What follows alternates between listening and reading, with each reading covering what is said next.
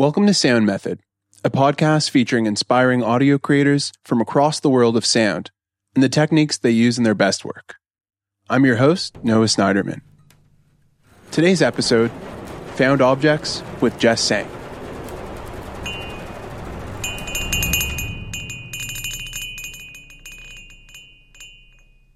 Hi, my name is Jess Tsang. I'm a percussionist and improviser and researcher. What you're hearing right now is an improvisation for bass drum, crotales, found objects, and motors. So right now is the sound of a spinning crotale as I put dishware, so lots of teacups and fine china and rice bowls, onto the head of a bass drum. And the sound of them rattling together is what I'm trying to achieve by spinning this crotale on the surface of the drum and having the surface tension of the drum head rattle the objects together.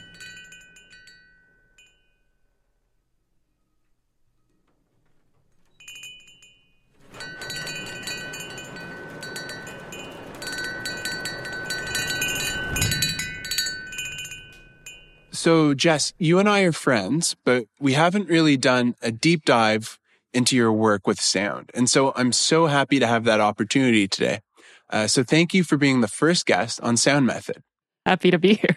So something you mentioned when we were preparing for this episode and we were talking about what piece that we'd be playing is that I should play a section from the piece that felt like a complete idea. And I'm curious for you, what is a complete idea? So a complete idea in that regard to me would be something that I felt fully ran its course as like an improvisatory idea. So that more to me is a full idea in the moment that I felt had run its course.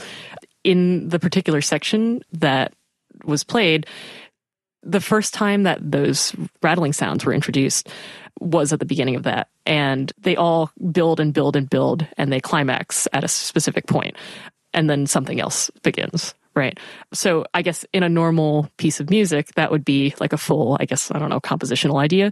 Instead, in the improvisatory sense, you have kind of run your course of this one particular thing, and maybe it comes back, maybe it doesn't, but it feels complete, at least to me. Mm-hmm. Cool. So I want to take it back a little bit. And I know you've been working with more like conventional percussion for quite a long time. I'm curious when your work and your techniques with found objects began. That's always been the part of percussion that's been really interesting to me. My background is that I have 2 degrees in like classical orchestral percussion, technically, right? But even in pursuing those degrees, I was always looking for the kind of external things, the instruments that were not the standard, like your xylophone, your timpani, your glockenspiel, whatever.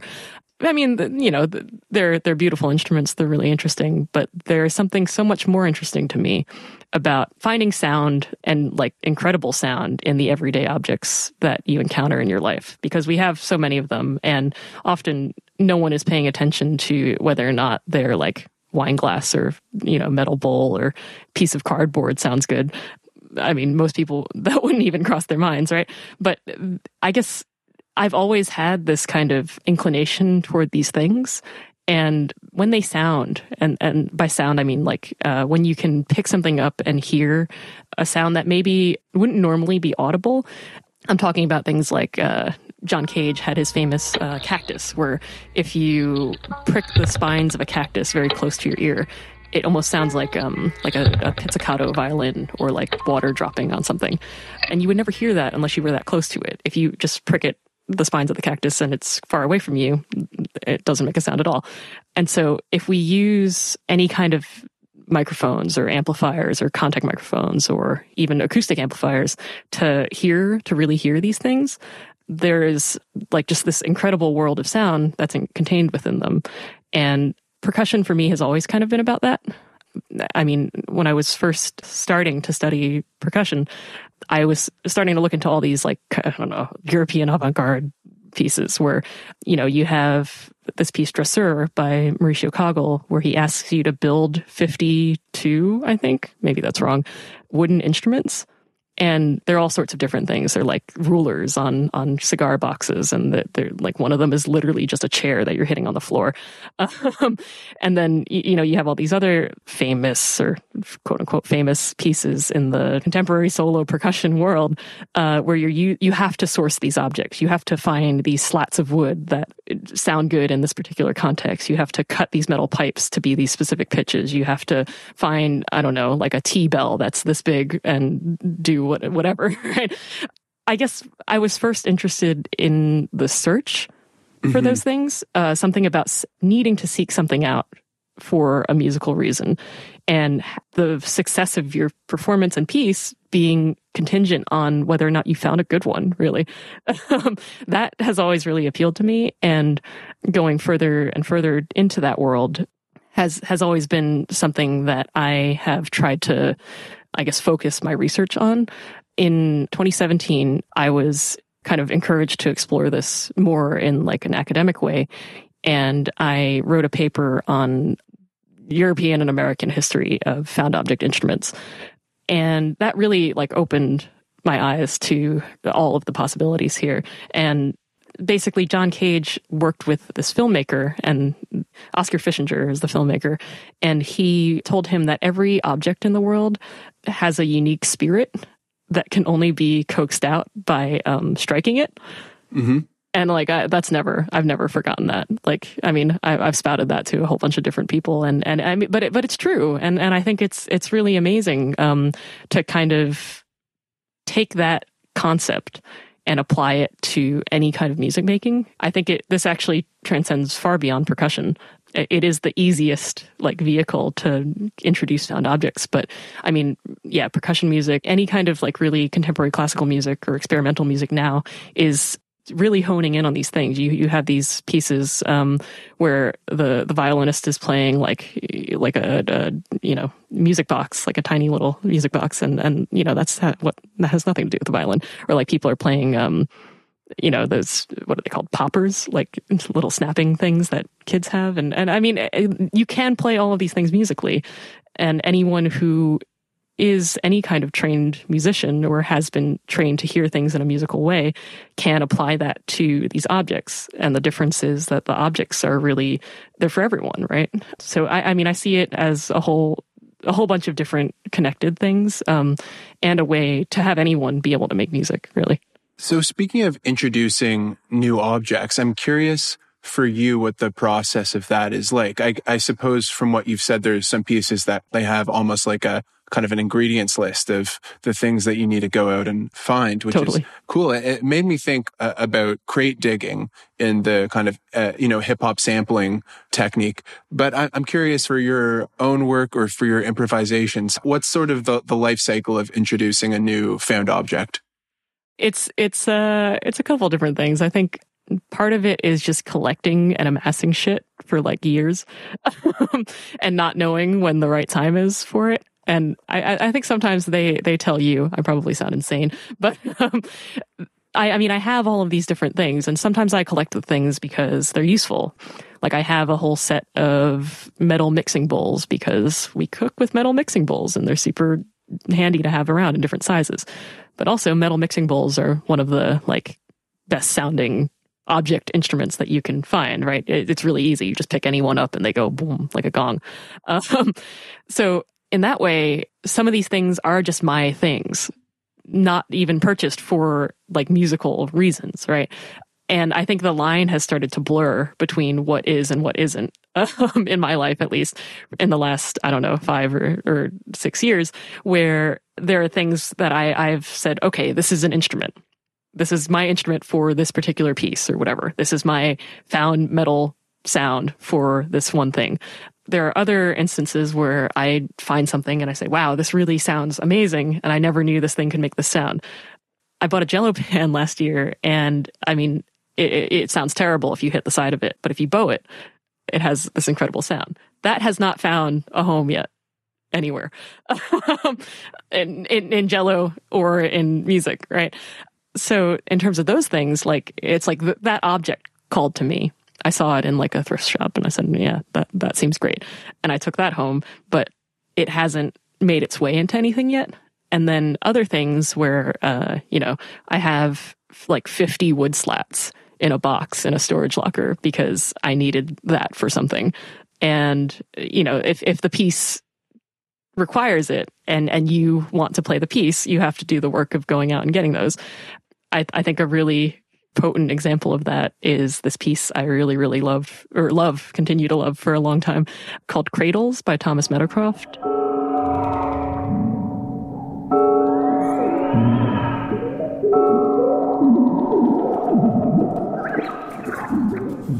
Which is kind of a notated improvisation for 2 reel-to-reel tape machines. And like, where do you get 2 reel-to-reel tape machines now, right? I don't know about where you are, but I had tried to play that piece for years in New York, and it was just so difficult to acquire these tape machines. When I was in Montreal studying at McGill, I looked on Craigslist, and like there were 50 people trying to get rid of their tape machines. So, I mean, it really is a circumstantial kind of thing. And so I said, okay, great, I can finally play this piece. And now I have like, the tape machine I have doesn't work. It literally does not work. It does not spin tapes, but it does what I need it to do for this piece, which is the reader is intact and I can pull tape through it. So, for my purposes, it works. It's an instrument. It's a functional object. For anyone else, like this is garbage. So you've talked about all these things being instruments. Mm-hmm. And yeah, I'm interested to know between what is an instrument for you. So when I'm listening to that piece and when I'm watching it, and maybe it's just because I've recently fallen head over heels for VCV rack and modular synthesis, it kind of made me think of modular synthesis where like the mallet was kind of the gate and then the drum was an oscillator. And then all these things you were putting on were either modulating the oscillator or getting modulated by the oscillator. So to me, I saw it as an instrument, but it sounds like for you, all of these things are their own instruments. Yeah. I mean, or what would you say? Mm-hmm. I think it kind of could go either way. I think part of the beauty in going through this process, and, it's a lifelong process, is to find where an object can surprise you, right? Something that I've had and used all along as this particular thing can be completely upended by using it in this other way or doing something else with it or applying a different technique to it or whatever. Yeah. And like you said, it's all about the framing of it, right? In terms of the analogy to modular synths, like there's so much that I guess this particular bass drum amplifier idea that I've been working with draws out of all of these things. I guess like an example of that would be, I mean, I have cymbals, right? Percussionists need cymbals. I have lots of little cymbals, and little cymbals, if you hit them, they splash and they go away, right? If you scrape them along the head of a drum, you really hear the tone of the cymbal almost as like a drone. And so if you asked me 3 years ago or so, and you said, can you make a drone on the cymbal? I would either roll on it or I would bow it, right? That's kind of, as a percussionist, that's what you can do. To hear this other sound come from it by scraping the edge of it along the head of this drum, and only in amplifying the head of the drum do you hear that sound, right? I mean, you could hear it if you put your ear really close to it again, but the microphone really does the magic there in letting that warm, beautiful drone sound live. Yeah, so like that, I mean, that's even like a traditional instrument that I had no idea was capable of this particular sound making. And I think there's always, I mean, you could live your entire lifetime trying to discover every single sound that you can make. And so whatever pops out and becomes interesting, I think at any given moment is what I'm interested in exploring further. How are you thinking about timbre in your work? Timbre. That's a good question. Generally, I'm thinking about, I guess, balancing timbre, because it's so easy in any kind of improvisation that involves drums or percussion to get kind of bogged down in too much of the same, right? And I think there are a lot of like little, I guess, tricks that I have like in my back pocket if I need them, like back pocket metaphorically, but to try and maybe literally sometimes. It depends. It depends on how big your pocket is. But stuff that I have in case something is going on for too long. And it's funny to say something's going on for too long if you're the only person making the sound. But it's so easy to get lost in one continuous timbre when you're improvising, because there are so many different, like there's such a richness to certain things. And if you are really listening, you can get so lost in it that it's been going for like 15 minutes. And, you know, maybe someone else that isn't as interested and isn't listening as deeply is not so interested in that same thing. So these like timbre interrupters maybe is what I would call them. Like if I were playing the same kind of thing over and over again, let's say I was like bowing a cymbal on a drum over and over, I would want something that I can activate that will make its own sound to create a shift in timbre.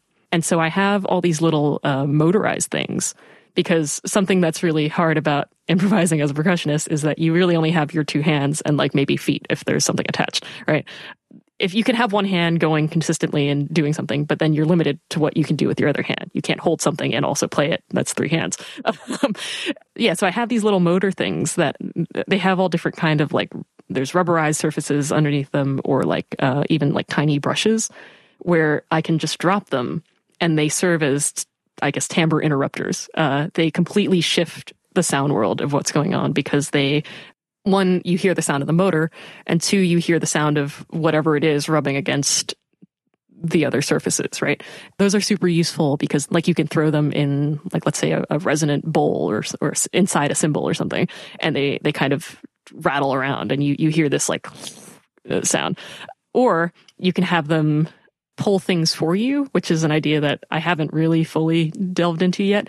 But like as an example, I've put them on seashells.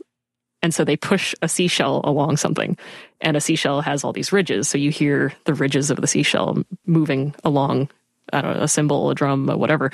And again, like these are all different kind of textures that interrupt, but remain continuous. So it's not like an explosion happens and then you go back. That would be really boring if you just, you know, every time you felt that people were getting bored, you just threw something.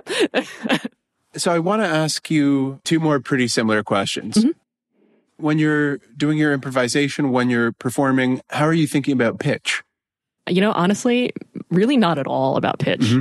And maybe like internally, subconsciously, I'm thinking about pitch, but I think pitch is so removed from my existence in percussion. I mean, obviously things have pitch, like no denying that, but very rarely am I going for a specific pitch. I will say the only time that I, you know, am looking for a specific pitch is when I'm playing with someone else and trying to match something they've done or contrasted or whatever. I have a couple different things that are similar to cymbals, like thin metal things, that I can bow, and they are in certain pitch worlds. And, you know, this matters less for me by myself, but more for trying to play with other people. So I have this one thing. I think this is like my favorite instrument. It's a plant plate. It's like the metal plate that goes under like a house plant, but it has all these little holes like punched in it, and it's super thin. It's like maybe like, you know, thinner than a coin. And because of all the little holes, every different positioning of it creates like a drastically different pitch. And I mean, this is how much I think about pitch, right? It's like I've been playing with this thing, and sometimes I just really want to hit the same or like a consonant note with someone else. And I would say like, this is just my estimation, but like 75% of the time this thing provides. I don't know why. And I mean, there's no, like I have a tactile understanding of it, but there is absolutely no way I could tell you like, oh, this will make an A right now. Like I just don't know, but it has really provided for me in lots of different improv contexts. And so, yeah, I don't think pitch is super important to me, generally, like on my own, but I think, you know, there are absolutely times where I'm looking for specific kind of notes. And also, I guess in all of the teacups rattling together that you heard earlier, I did select those in specific clusters. So I guess it's not really about specific pitch for me, but like how the whole of things sound together, right? If those things are, I found, too similar, like in pitch, each one of those little rattly teacups or bowls or whatever, then the sound that they make is not super interesting. it could maybe potentially come from one thing. So to really hear multiple objects, to be able to discern that as a listener, the different, like drastically different pitches help there. And finally, I'm sure this is something you think about a ton. How are you thinking about rhythm? Yeah, that's interesting too. I think there's a way I think of perceiving rhythm that is so slow that it's almost not rhythm at all. And I think that is maybe where I sit more or less. If you think about rhythm as not so much specific rhythm, but just general kind of pacing, or like really just how fast or slow a movement is, I think that's more in line with, I guess, what I'm doing. There's do you know this Japanese improv collective called Marginal Consort?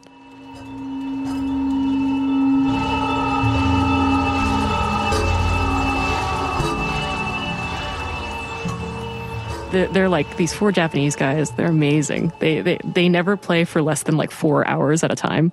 And like they play like 1 show a year. And their whole thing is so like slow and drawn out. And there is like fast rhythm to it. But I get like fast as in like, you know, this is faster than like this, right? Like that's a very easy comparison to make.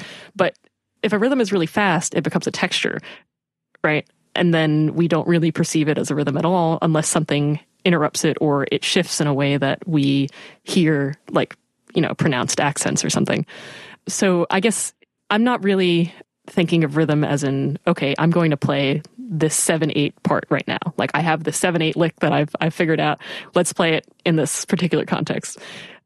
That's not really something that I do like while I improvise, but more just thinking about how things stretch and contract and expand. And there's something really rewarding about hearing pulse after not hearing pulse for a long time. And pulse can, or even the acknowledgement of something as pulse that you didn't know was pulse, if we're talking super slow, right? And I think in seeing this Japanese collective perform, that's kind of what I've taken away from them, and just how much you can stretch and distort people's concepts of like these kind of really traditional musical elements.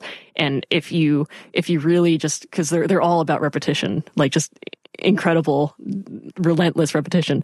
And if you sit somewhere for a long enough time, it becomes something else. And I think, you know, most percussion improvisation is rhythm. It's nothing but rhythm. And to really kind of go at it from a different angle, I think is what I'm trying to do with my improvisation. Wow. 3 amazing answers. Thanks. There's a lot to think about.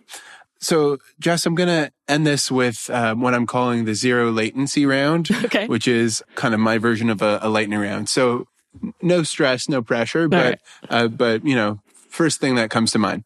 So, the first question is best resource that you've come across to learn technique when it comes to using found objects.